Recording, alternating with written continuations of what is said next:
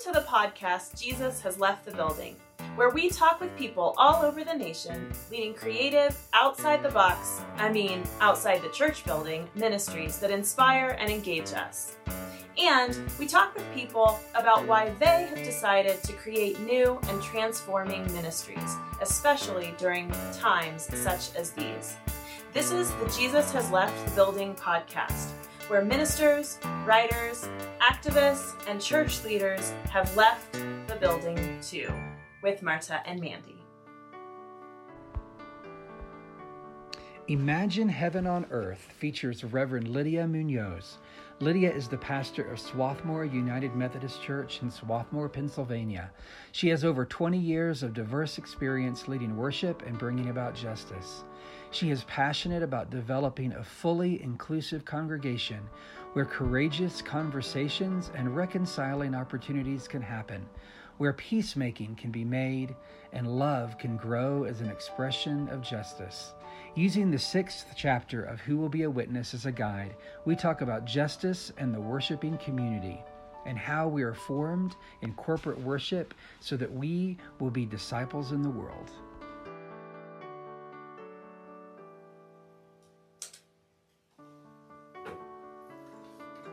Welcome, I'm Marta Fioriti, and I'm the pastor of Black Forest Community Church, an open and affirming congregation of the United Church of Christ. And I am Mandy Todd, Marta's partner in ministry and the director of worship here at Black Forest Community Church. We are your hosts for Jesus Has Left the Building podcast. Today, we are excited. I'm especially excited because we are going to be joined by my friend and my colleague and classmate Lydia Munoz. We are in the D-Min in Public Theology at Drew University.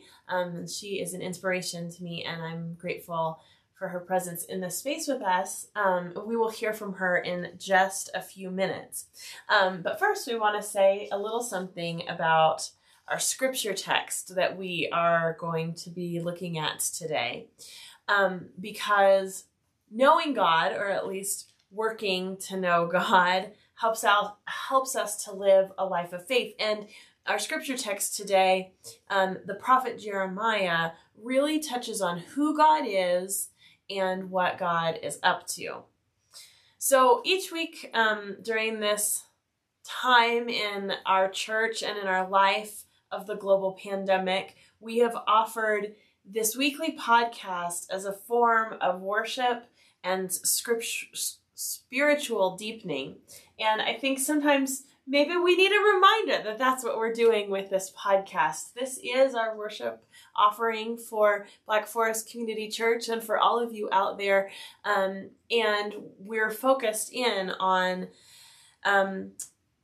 what we're doing, what the Spirit is doing within us. I think that for a lot of Christians, worship and weekly attendance in that space in our normal time becomes so routine and embedded in our culture, we kind of forget why we're actually showing up and what we're actually doing as we worship corporately together.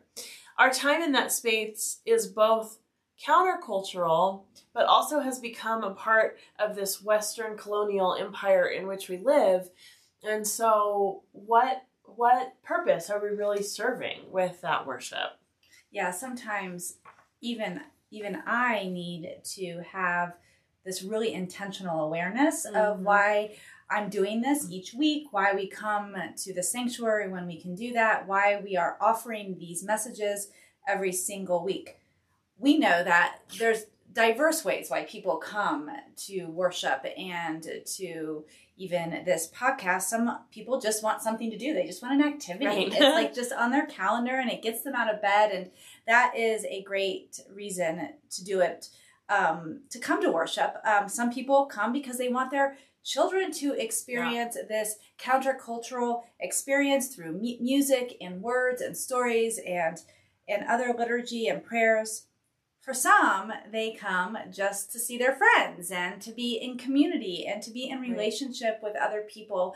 And sometimes that is hard in our culture, is to find those kinds of connections. So for some, they come for that reason. There are times when I have said as a reminder to myself, even in our public space together, we are gathered here to get a glimpse of heaven on earth, even if it's just for 1 hour a week. It is to remind us of who we are and whose we are, and to really deepen into our biblical scripture and sacred text, and to say something about the vision of that Bible and our Christian tradition. So as I was preparing for this podcast, it was the eve of a very important election in this country, an election that has come at a time when our nation feels and seems very, very, very broken to some people. And so many of us are really tired. Tired of being sick, tired of being worried that we'll get sick, tired of fleeing and isolating. We are tired of being polite in the midst of divisions or anxious about those divisions, maybe with our neighbors. We are tired because there is so much grief, and some of us are deeply empathetic and soak up that grief from others. Black lives are at stake. Young lives are at stake with the way our school systems are operating now and in other ways. The lives of all of those on the margins are at stake in ways that some of us can't understand, but we just know that that's the case. Mental illness is an all-time high. It is important to come together and be reminded of our common humanity, even if it's watching this podcast on Facebook or just listening, knowing that there's other people that are doing that together. So our faith, I want you guys to think about that out there. Think about your faith. Think about your beliefs, because our faith informs those beliefs. Our beliefs inform our politics, and our politics inform the policies that rule us. For some, the policies have little effect on our daily lives.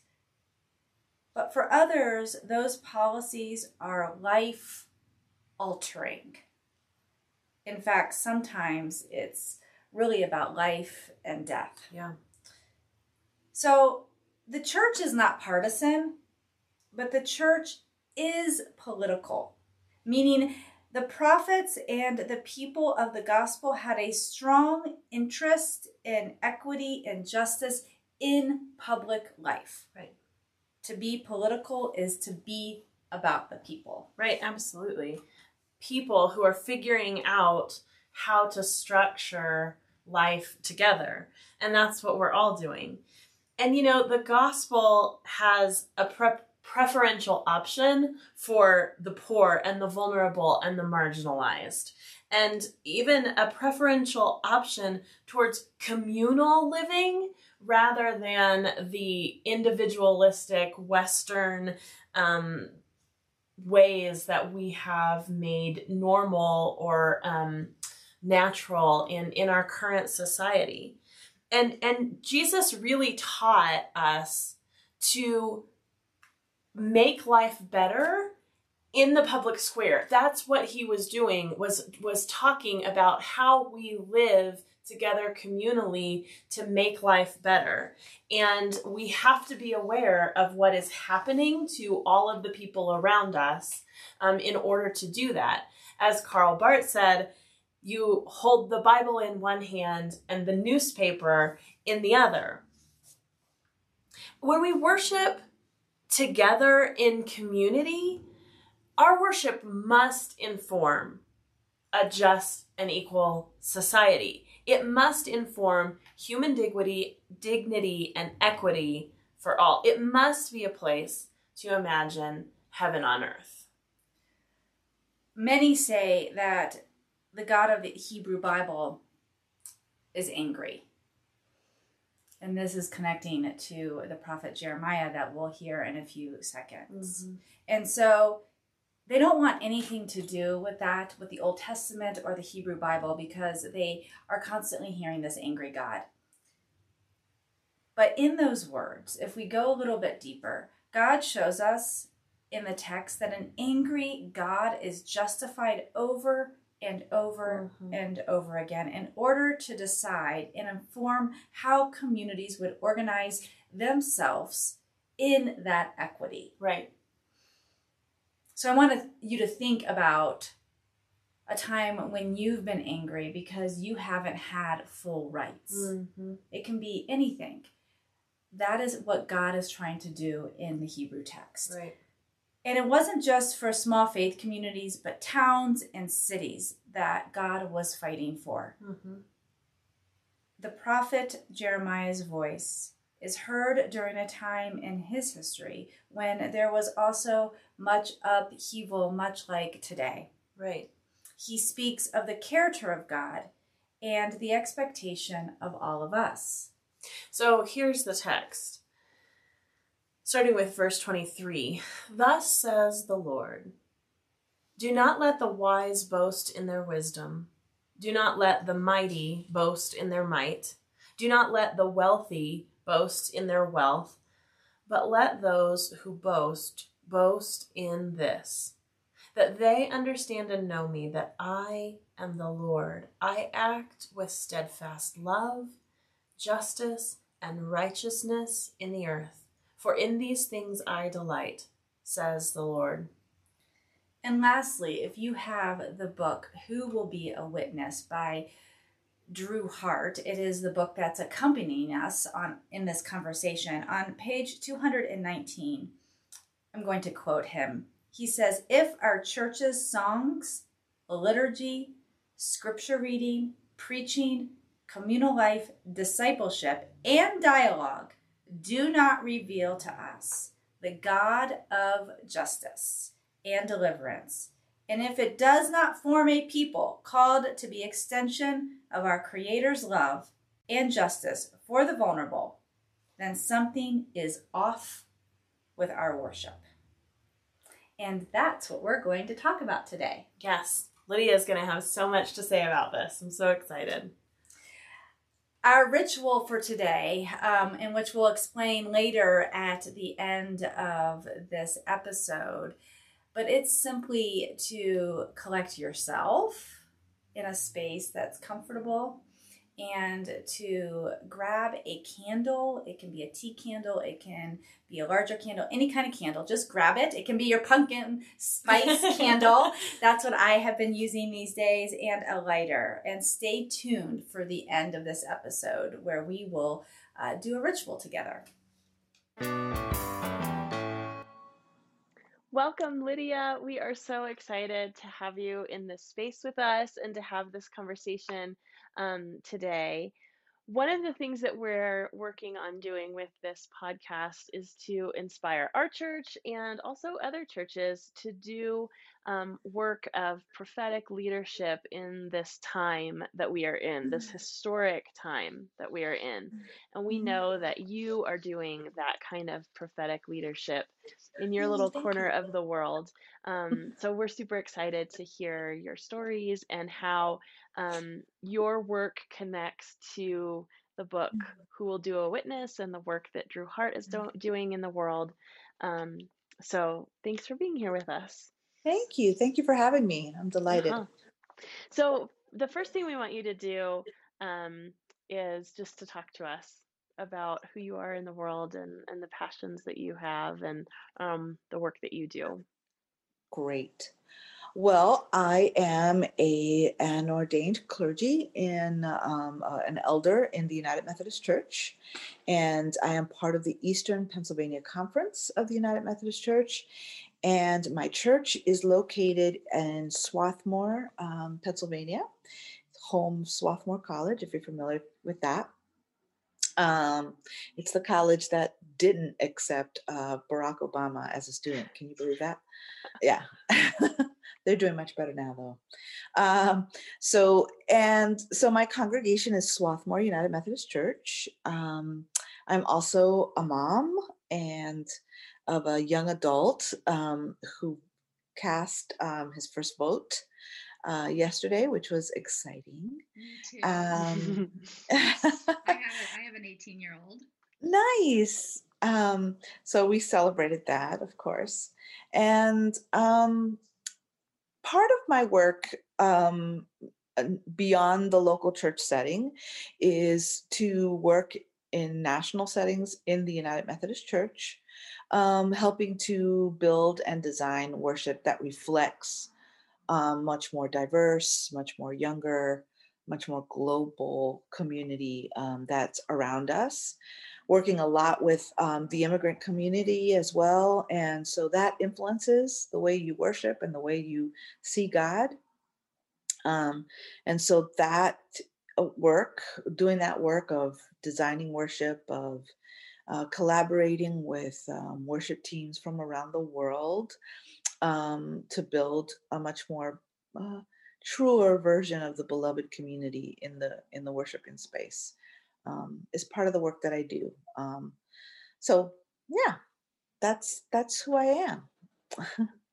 Yeah, that's awesome. I actually, I want you to talk a little bit more about some of that work that you, of kind of creating spaces that Sure. reflect a global space. Yeah. What does that look like? Right. How, like, for example, like, how would a church like us that's predominantly white be able to practice some of that in with integrity and ethics and all of that? What does that look like? Right. Well, so I believe that when the church gathers, when any community of faith gathers, one of the things that we as clergy or faith leaders need to remind people is that they don't gather alone. They don't gather in a pocket of time. They don't gather in this exclusionary, okay, Swarthmore United Methodist Church is going to have its worship. No, you gather as part of, as a history professor used to put to me, you are a branch of a larger tree. So you're an expression of this greater body. And so when you pray, people in Africa pray. When you sing, people in Germany sing. When you engage in the rituals of the church, people in other parts of the world are engaging in the rituals of the church. And so you are part of the cloud of witnesses. You are part of the beloved, the larger body that we, celebrate. It's not, I mean, can you imagine? God would be pretty schizophrenic if we worshiped, if we had, hey, Jesus, it's our time now, so you can't go over there. No, Jesus is like, I'm kind of everywhere. Hence, that's why I've left the building, right? Which is the name of your film.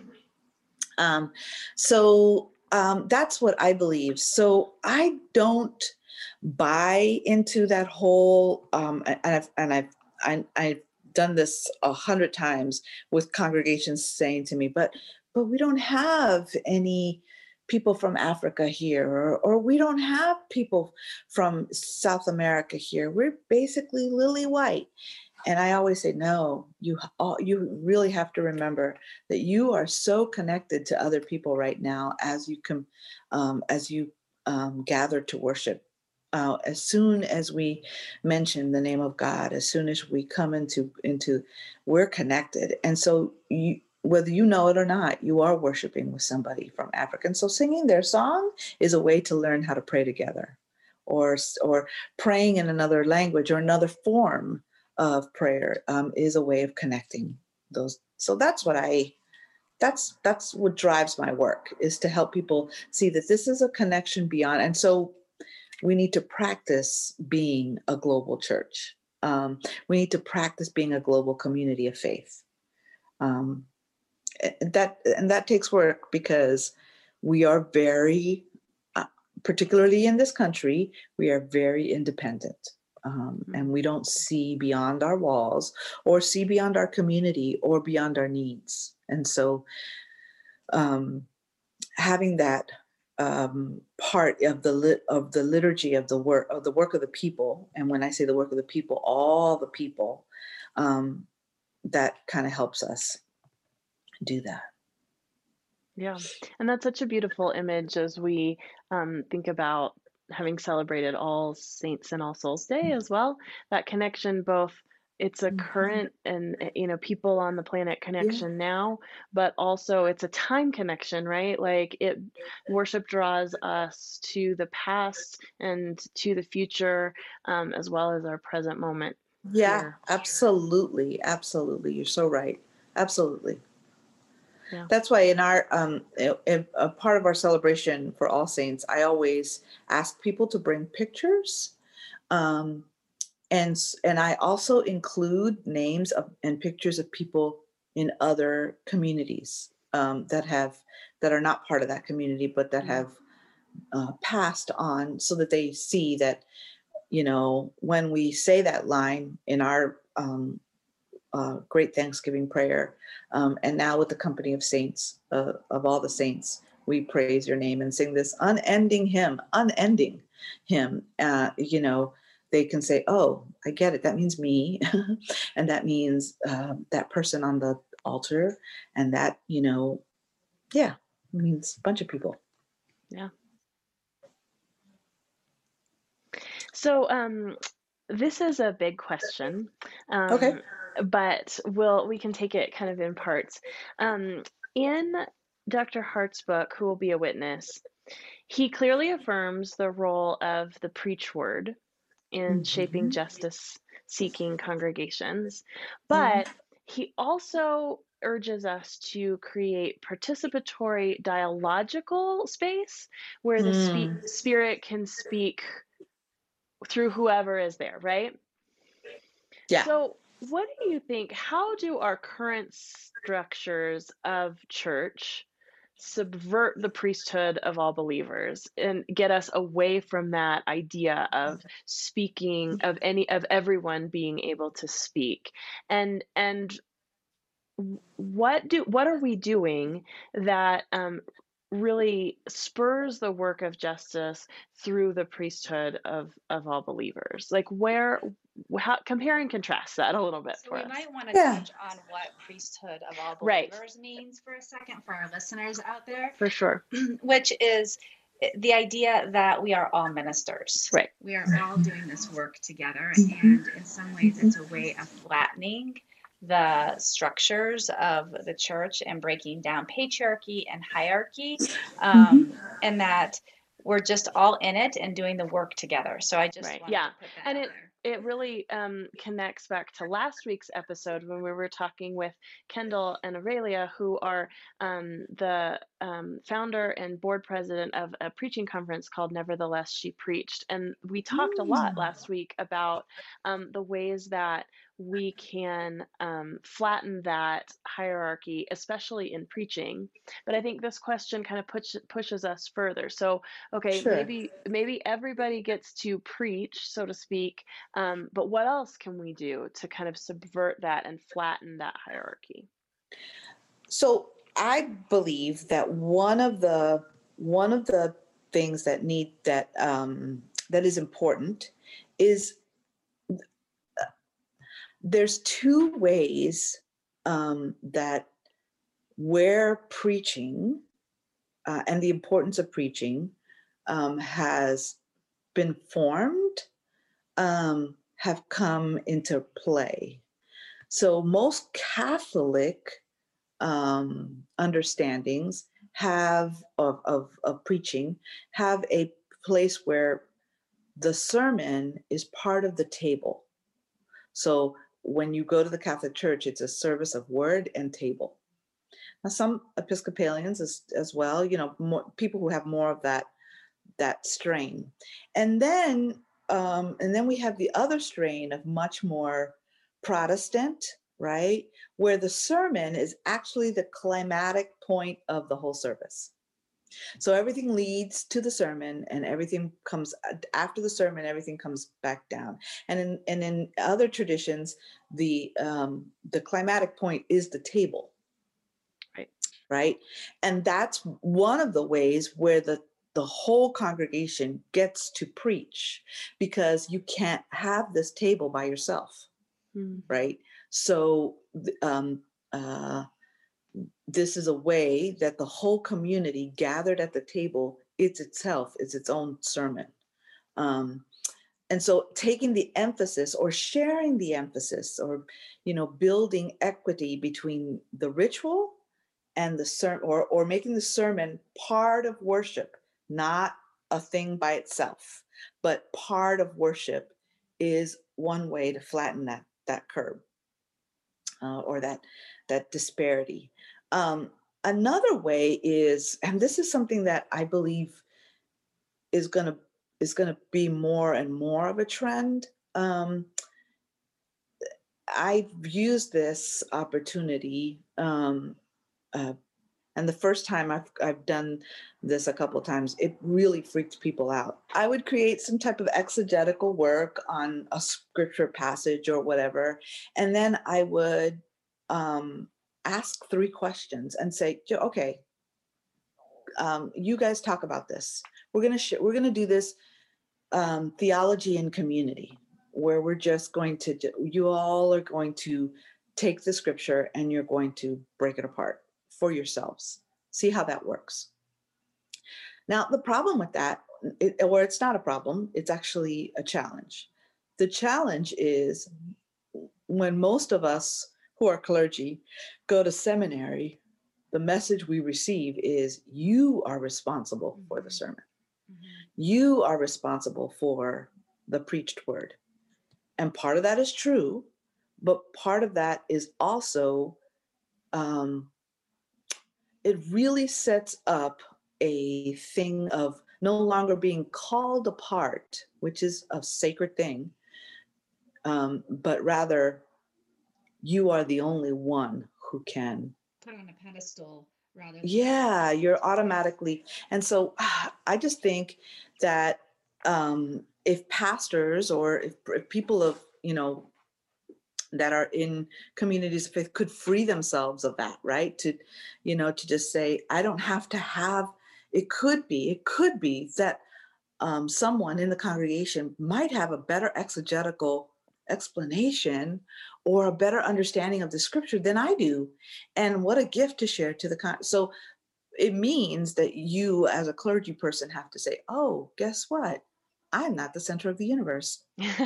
I'm not the center. I don't have to do it all. I'm not the professional, which is such a thing in this country, right?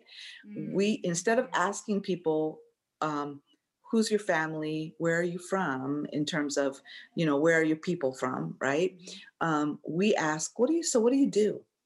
And we value people exactly by what they do. So that's why it's important for us to create, right. It's important for us to create some kind of like clergy professional thing, and I get it. We study hard, and that's important.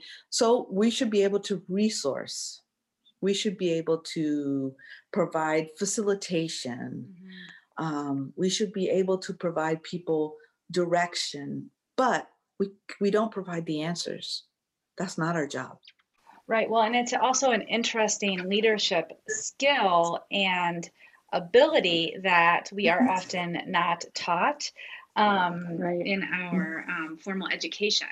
But boy, would it be such a rich experience to learn how to do that kind of facilitating, sharing, collaborating, lifting up of so many different voices, that I just think it would really turn upside down the church a little bit, and really model like the way that Jesus flipped the gospel in a way that, and the scripture text in a way that had not been done for centuries in that time period, right? So it's like he models this thing, and then we don't do it within our worshiping community. And so, Mandy knows this about me. Me being the center of attention is luckily, I don't love. And so I'm constantly trying to figure out other ways for the spoken word to be done in a creative space. Different. It's vulnerable. It's very vulnerable because, I mean, so it means that you have to, as a leader, you have to develop the ability to trust people. Boy, and that's hard. That's hard because you don't know what's going to come out of people's mouth or their lived experience. But what comes out of all that stuff, right, could be something amazing and life transforming. So we're trained to have the answers. We're trained to have we should be able to exegete a text and figure it out. This is actually what Jesus could be. So I'm really careful about saying, hey, this is what's happening here. No, actually, I don't know. I'm just saying this could be. This is one way of looking at it. Perhaps Jesus is saying. So I always leave, and parishioners will tell me there's too many questions here. You're not answering any of this. I said, it's not my job. That's not my job. That's your job. That's your job. So yeah.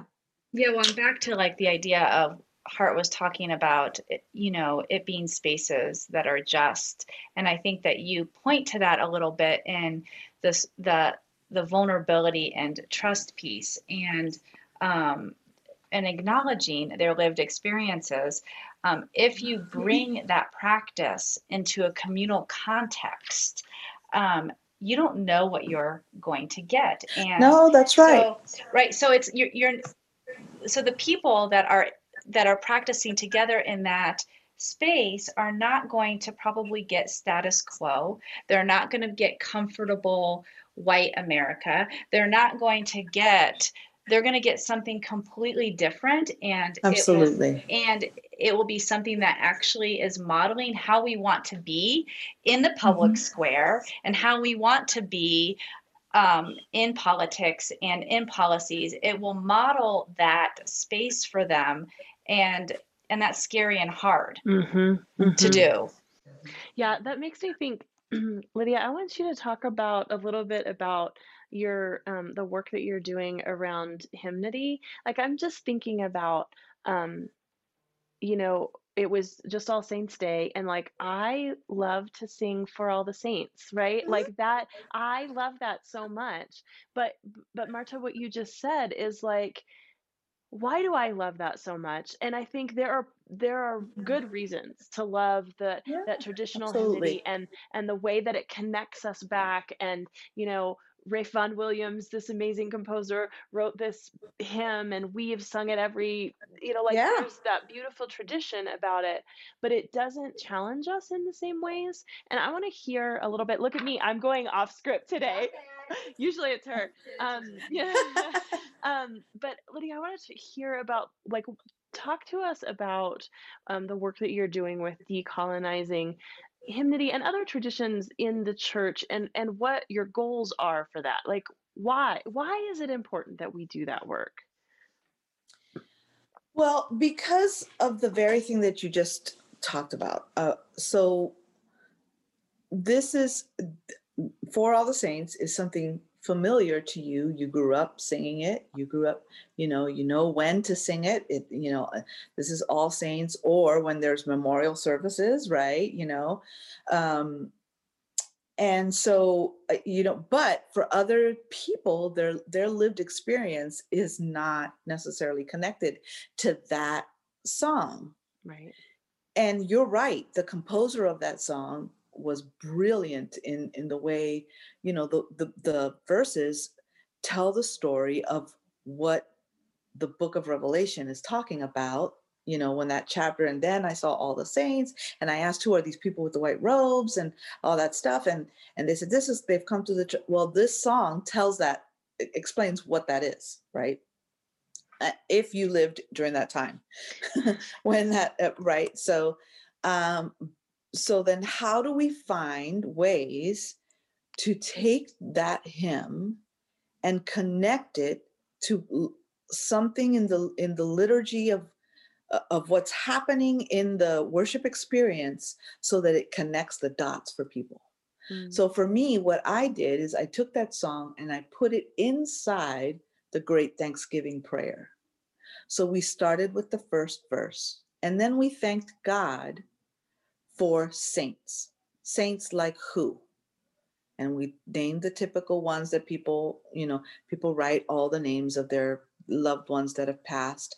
But then we also included people like John Lewis, and we included people like all the shooting victims, and that have been by police, and all of those things. So that all of a sudden, what we're singing is like, oh, are they saints too? For all the saints, who from their labor rest. What did they labor about? Oh yeah, they labored about voting rights and women's rights, and we included, of course, Ruth Ginsburg in there, and so it starts connecting, and then we went on and thanked God for that, because that's what you do in the Great Thanksgiving Prayer. You thank God for all of the things that God has done at the beginning, and then finally we say, and so then we sing with them, all of them. Oh, great communion, fellowship divine. Are you telling me, then the person has to think, are you telling me that right now I'm having fellowship with George Floyd? You are. And that's how this hymn changes. It's done the same, but all of a sudden this hymn is for George, it's for Breonna, it's for, you know what I mean? And then it begins to take a different form. So by the time you're done with the communion liturgy, where I talk about Jesus, who showed us about how love is, and how true sainthood is about knowing that some saints don't get recognized, that some saints are not talked about, but these saints have all passed on because they believed in truth and justice and all of those things. And then we finished the hymn across the world. What is it? The last verse of that song is across earth's wide bounds. And it connects us with who are the martyrs, and who are the communities that are remembering their martyrs across the world. So anyway, that's just an example of taking something that could be viewed as pretty patriarchal and pretty colonial and pretty, right? And then, but reconnecting it to a liturgical practice and a prayer in particular that makes it come alive. Yeah, and I think a lot of times people don't want, at least in worship, don't want to decolonialize because it's changed, and they think, oh, well, then we don't get to sing the things that I love, and we don't do the practices that we want. But that doesn't have to mean that, is what you're saying. No, exactly. I think that people think that, okay, well, here comes the pastor's going to throw out all the things I like and all the things. I think what we need to ask people is what's the why? What's going on behind all the things that we're doing? What's the moment that it's changing you? How is it changing you? And how is it connecting to the larger community? So I know. Well, that was one of the things we said actually in our introduction, is that we sort of, when we do the same thing week after week after week, we sort of forget why we're in that space, and who are we worshiping, and what is God like, and because we just get into this regular practice, and there is this philosophy that people can deepen better into faith with a tradition and ritual that stays the same because it is this container. Sure. Right? Yeah. And so what you're saying is that the container doesn't have to go away, right? Right. The Right. container and structure can still be there, but then what are we going to shift within that container to kind of mix it up and make it super relevant to what's Mm-hmm. happening right now to real live people? Right, right, And I think right. that is what becomes rich about decolonizing liturgy and Yeah. being really, really intentional about it. And I think Yeah, because it intentional helps is the you word. critique it helps you critique the container too. You Mhm. know, it doesn't mean that you have to dismantle or destroy it, but you can critique it, and it can shift, um, so that you don't so that when we're talking about um, surrender, which we tend to do a lot in the Protestant church, where we ask people to surrender themselves and surrender their life.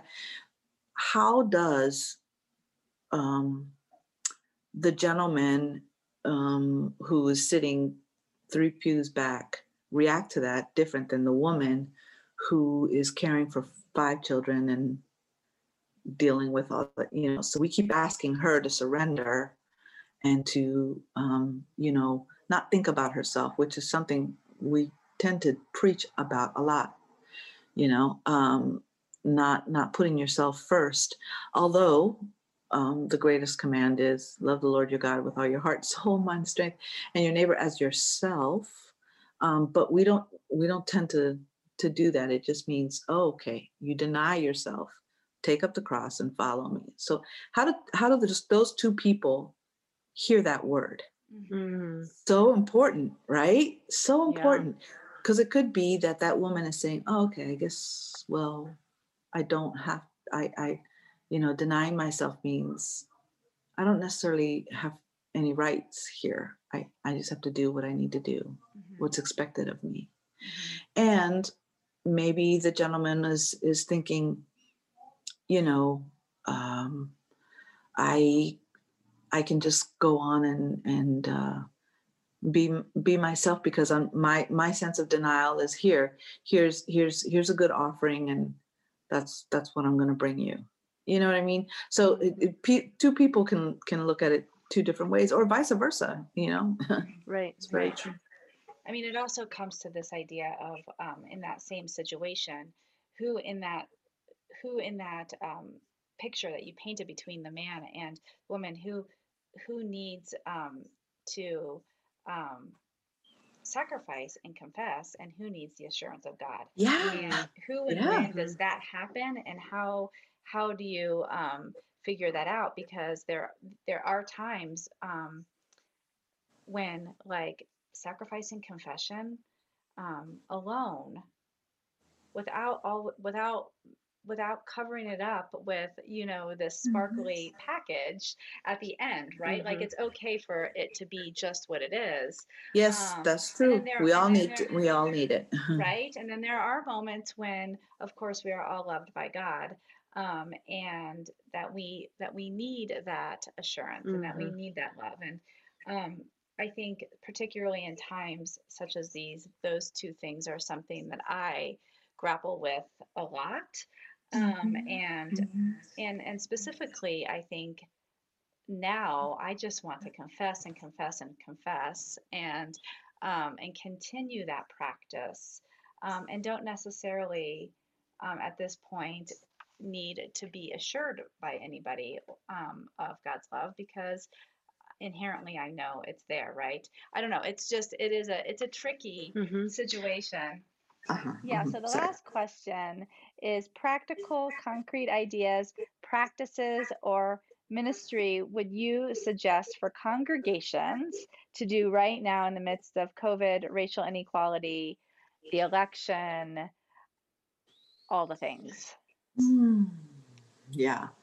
Um, I I think um, is that um, I think people believe because you know we're experiencing it, so um, it's not unusual. But I think maybe people forget the story of or history of peoples in the past that have overcome really, really hard situations that lasted a lot longer than maybe 4 years.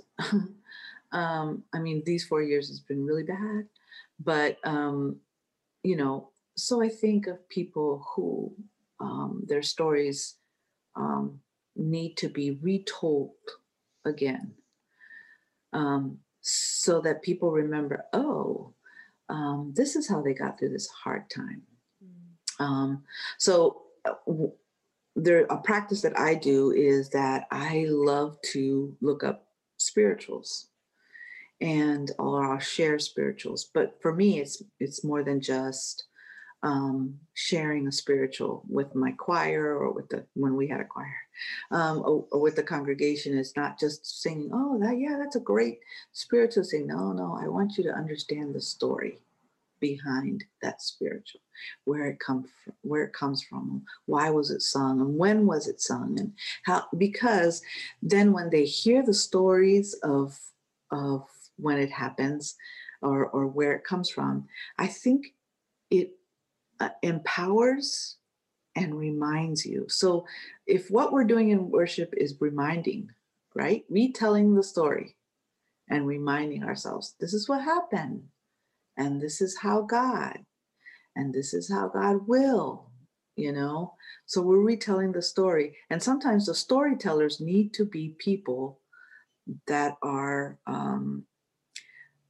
in my mind, have to be, should be people who have experienced great oppression, and have been marginalized, because their stories, I mean, I find it remarkable that people that, for example, in my own denomination, that that people who are African American stayed in the church. That yes, there was a larger component of people that left with Richard Allen, and they became the AME Church, but they didn't. They're still our siblings. They just kind of formed another church, but with our same kind of name. We're just not called the United Methodist with them. They're called African Methodist.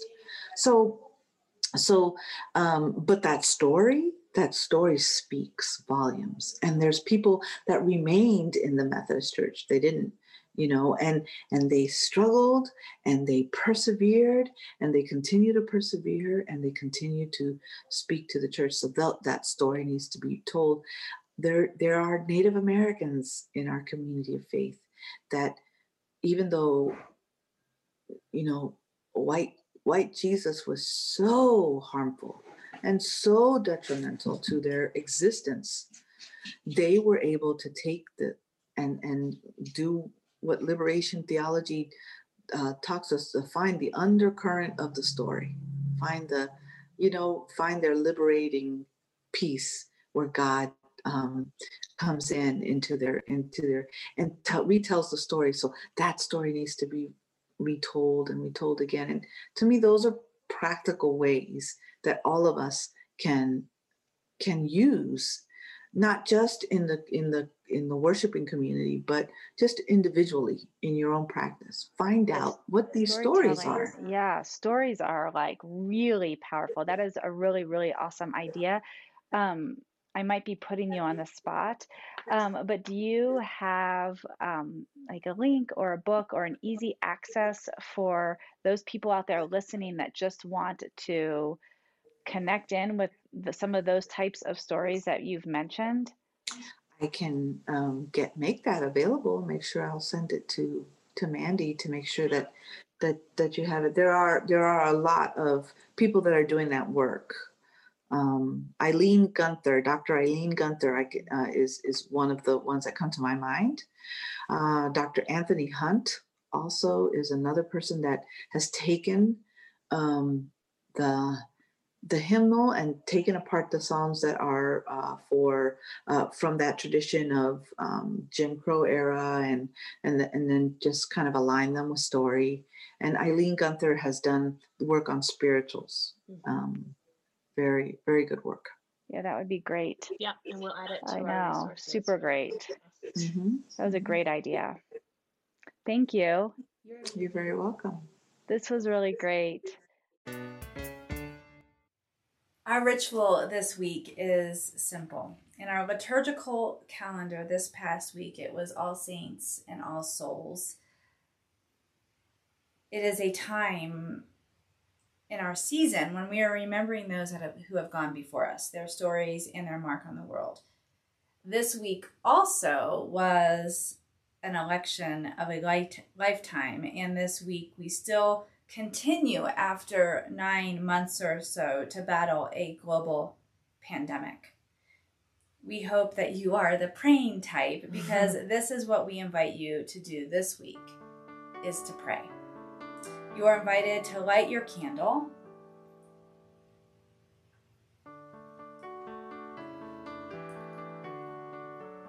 And to leave that candle burning for a few minutes or hours or all day, and have it be a reminder of God's presence in your life. Have it be a reminder of that person that has gone before you and made an impact, and to remember that story.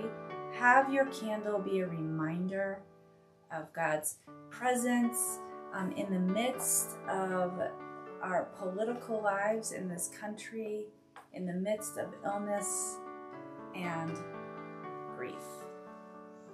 And as Drew Hart quotes Justo Gonzalez at the end of this chapter, we pray that our worship will help us find the place where we catch a glimpse of the future reign from which and toward which God calls us. A glimpse that both supports us in our pilgrimage and judges us in our attempts to not be too settled. Amen. Amen. Next week, we will hear from Reverend John Dorhauer on how he and the United Church of Christ as a denomination is being a witness as we discuss Chapter 7, Economic Injustice and the Church. This podcast is made possible by listeners like you. Find us on Facebook at Black Forest Community Church, United Church of Christ, and message us to learn how you can be a part of this effort to tell stories, have conversations, build relationships, and follow Jesus out of the church and into the world. To support our work, search for Black Forest Community Church on Venmo to make a one-time donation or a regular commitment with as little as $1 a month. You'll get regular communications and updates about our stories. Thank you to all those people that support and listen. We could not do this without you.